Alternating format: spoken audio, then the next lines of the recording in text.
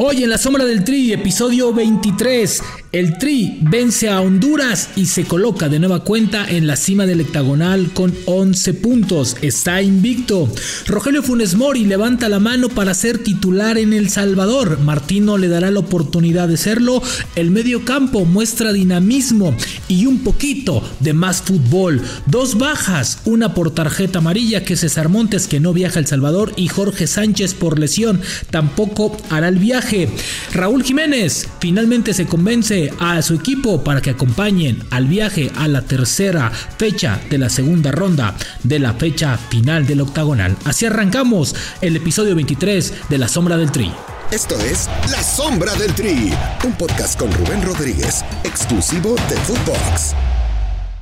Hablo de un plantel y nosotros tenemos futbolistas que ya son probos en selección, tienen un amplio recorrido, y también tenemos un grupo de futbolistas que están buscando su lugar y lo están buscando de la mejor manera. Así que, sin dar nombres, creo que estamos tratando de componer el mejor plantel posible, y obviamente cuanto más variedades tenemos, lo que siempre queremos los entrenadores, cuanto más variedades tenemos, mejor se puede elegir, o por lo menos tratamos de equivocarnos lo menos posible en la elección, porque hay mucha posibilidad de elegir. Hoy, por los jugadores que están citados, por 3 centrodelanteros de muy buen nivel, como Raúl, que es nuestro centrodelantero, como Rogelio y como Henry. Con él lo hemos hablado mucho, ni bien llegó a la selección, y sabemos que es una situación que no se va a terminar nunca. Pero bueno, lo único que le queda hacer a él y nos queda hacer a nosotros es que tenga tranquilidad y que tenga confianza para jugar. Después que los delanteros hagan goles siempre es bueno, le da confianza, que haya hecho el Fique le da confianza, que haya hecho Rogelio también. Hubiéramos deseado que también haga Raúl, en lugar de que la pelota pegue en el palo, que haga Vega, que haga Picate, pero bueno, es bueno que los delanteros siempre tengan la confianza del gol. Hola, qué gusto estar con ustedes, episodio 23 ya de La Sombra del Tri. Hoy desmenuzaremos cómo le fue al cuadro mexicano después de su segundo partido en esta fecha FIFA, el día de ayer en la cancha del Estadio Azteca, ante más o menos 50-45 mil espectadores, donde bueno, hay una variante, hay una fórmula, se comportaron, respetaron y el grito no aparece, porque la selección mexicana encuentra el gol temprano, encuentra un resultado positivo, y eso ayuda muchísimo a estar metidos en el partido. Pero bueno, vamos a hablar un poco de lo que fue la selección mexicana de fútbol. Yo sé, muchos me van a criticar, van a decir, no, güey, es que es Honduras no traía nada, Honduras es un cuadro que respetó de más a la selección mexicana, es un equipo que no tiene poder ofensivo, que sus mejores hombres ya no están viviendo un gran momento futbolístico, Honduras es uno de los peores equipos de la CONCACAF. Sí, todo eso, pero de eso México no tiene la culpa, y creo que hay que destacar la capacidad de reacción que tuvo el cuadro mexicano de 2 días a la fecha, es decir, después de ser vapuleados, después de ser pues no humillados, pero sí señalados, frente al duelo contra Canadá, donde Canadá fue mucho mejor equipo que tú, y eso no pasaba en años, yo nunca había visto en los últimos 10 años a un equipo tan superior a una selección mexicana como lo fue Canadá en la cancha del Estadio Azteca. Entonces creo que México se supo reponer, supo sacar la casta, sacó el carácter, sacó la experiencia, y bueno, pues aprovechó ciertos momentos que le otorgó Honduras, que no es culpa de México, para así sumar 3 puntos que le sirven muchísimo, porque con la resultados pues está amaneciendo como líder de este octagonal con 11 puntos. Pero bueno, además de la capacidad de reacción y la capacidad de levantarse, creo que también se sumó algo muy importante. El equipo le movió algunas piezas, 3 cambios muy marcados. Me parece estupendo lo del medio campo. Atrás movió un poco, Jorge Sánchez por lesión no estuvo, que por cierto Jorge Sánchez y César Montes no van a hacer el viaje a El Salvador.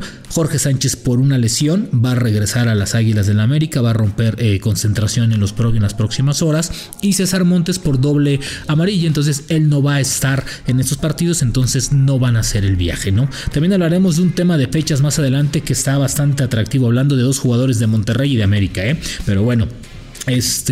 Entonces le movió ahí, tuvo que poner al Chaca, que el cual cumple con ciertas funciones defensivas que le gustan mucho a Martino, los cuales muy bien, hoy no fue exigido, no sé si hubiera sido lo mismo frente a Canadá. Y en el medio campo yo sí destaco mucho la participación de Córdoba en lugar de Guardado, porque Córdoba es un tipo que con el 4-3-3 asume responsabilidades ofensivas, asume retos hacia el frente, le gusta desbordar, le gusta jugar atrás del 9, le gusta pasar, le gusta llegar al área rival, así le gusta jugar a Sebastián Córdoba. Y creo que esta parte de que muchos lo califican como es que es pecho frío, no, me parece que está en un sistema donde se siente más cómodo, más libre, y así sí es el Córdoba desequilibrante, el Córdoba que va adelante, el Córdoba que tiene posibilidades de jugar en Europa. En este sistema donde es más libre y donde Martino atinadamente lo pone, le cambia la cara al medio campo del fútbol del equipo mexicano y le da más libertades. Entonces creo que con este movimiento y teniendo un poquito más amarrado ahí a Herrera, ¿no? Que me parece también que participó más, que ya estaba más asentado a la altura de la Ciudad de México, porque en el primer partido le pesaba muchísimo la cancha.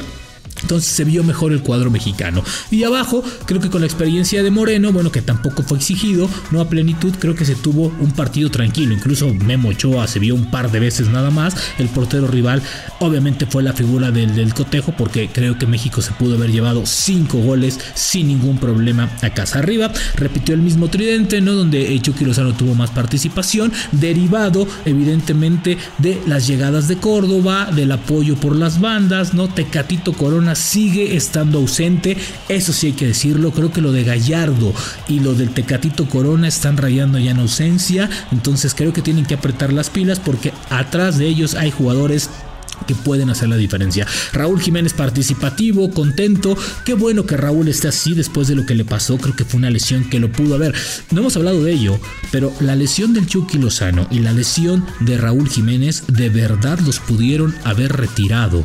Estuvieron a nada de no jugar fútbol, eso hay que decirlo. Incluso Raúl, a ver, yo creo que estuvo hasta la vida peligrando, ¿no? Entonces lo del Chucky también fue una lesión importante que, a ver, no pudo haber en una situación extrema hasta ya no caminar. Entonces creo que esa parte hay que destacarla y hay que alabarla independientemente del rival. Ahora, hablar un poquito de lo que fue México. Se encontró con un gol tempranero que ayudó muchísimo a solventar, a manejar el partido. Atacó bien en el segundo tiempo con un hombre de más, supo aprovechar. Creo que una de las grandes facultades de este México del día de ayer fue que fue contundente, aprovechó las que tenía que hacer, metió el gol en los momentos importantes. Funes Mori tenía 2 pelotas y las aprovechó, una la mandó a redes, ¿no? Entonces creo que ahí, porque bueno, en esta parte de que los aficionados regios ya quieren ver a Funes Mori, que quieren, yo nada más les recuerdo una cosa, el hombre que dijo primeramente que cómo y que siguió el proceso de Funes Mori y que lo tuvo, fue un servidor, Entonces a mí no vengan a decir que yo estoy casado con Raúl Jiménez y que Raúl, no, a ver, yo a ninguno. Lo más importante hoy es que el Tata Martino tiene a 2 delanteros y tal vez 3 con Henry Martín el día que le den el peso específico a este gran jugador, sí, confiables. Es decir, hoy creo que Martino puede estar tranquilo porque ve en Rogelio Funes Mori al delantero que quiere para su sistema, tiene en Raúl Jiménez el mismo delantero, las mismas cualidades, la misma vocación ofensiva, el mismo gol, la misma generación de oportunidades. Tiene 2 delanteros confiables, algo que no pasaba hace muchos años en la selección mexicana. Hoy el Tata Martino puede estar tranquilo, puede respirar a gusto, porque hoy confía tanto en Rogelio como en Raúl. Entonces los hombre gol, o los que significan el gol para la selección, los tiene bien, se llevan bien, juegan muy bien, los dos entran con ganas de meter gol, no son egoístas con sus compañeros, ceden la posición de gol, comparten la jugada de gol. Es decir, tienes 2 grandes delanteros de lo mejor que tiene el fútbol mexicano en estos momentos. Sin duda alguna es Rogelio Funes Mori y Raúl Jiménez. Entonces creo que en esa parte, más que poner a uno al otro, hay que agradecer que se tienen estos 2 grandes delanteros y que con estos, el que está bajito se llama Henry Martín. No veo a ningún otro delantero subiéndose al barco rumbo a Qatar, lo cual me parece perfecto. Entonces yo creo que en esa posición de delantero la tiene cantadísima. La posición del Chucky nadie lo mueve. Edson Álvarez sigue siendo el bastión del medio campo. Herrera andando al 100%, nadie lo mueve, ¿no? Y abajo es donde sí tiene ahí algunos momentos, como en la portería, que está Guillermo Ochoa y que no lo va a quitar absolutamente nadie. Bueno, ahora viene una parte bien importante, que es la visita a El Salvador. Una visita durísima. ¿Por qué? Por las condiciones climáticas, por las condiciones de la cancha, por un territorio hostil, porque literal no quieren al futbolista mexicano, ¿no? Es una visita muy dura. A mí me ha tocado estar en varias ocasiones ahí. Te ponen a jugar a las 2 de la tarde con 40 grados de temperatura, más el factor de la humedad. Es durísimo. Entonces no sé si Martino esté dispuesto a alternar, a hacer rotaciones en su equipo, porque ha utilizado a 7 jugadores base y no sé si físicamente le alcance para tener este partido. La selección va a estar concentrada en la Ciudad de México hasta me parece hasta el martes por la mañana, y después entrenarán y viajarán. Literal van a llegar a dormir a El Salvador, juegan el miércoles y ese mismo miércoles regresan. Entonces creo que por ahí va el tema físico, sobre todo rescatarlos, ¿no? Que estén físicamente bien para que te den por lo menos 45 minutos. Yo soy de los que creo que puede darse que Rogelio Funes Mori pueda ser el delantero en El Salvador. ¿Para qué? Para que también Rogelio Funes Mori sienta lo que es una eliminatoria en CONCACAF, la dureza de cómo te juegan. No es lo mismo jugar la CONCACAF, que te jueguen con esta parte, que te jueguen a nivel selección, que sepa lo que es vestir la playera de México, no en Estados Unidos donde te aplauden todo, metas o no metas, ¿no? Acá es mentada de madre, ¿no?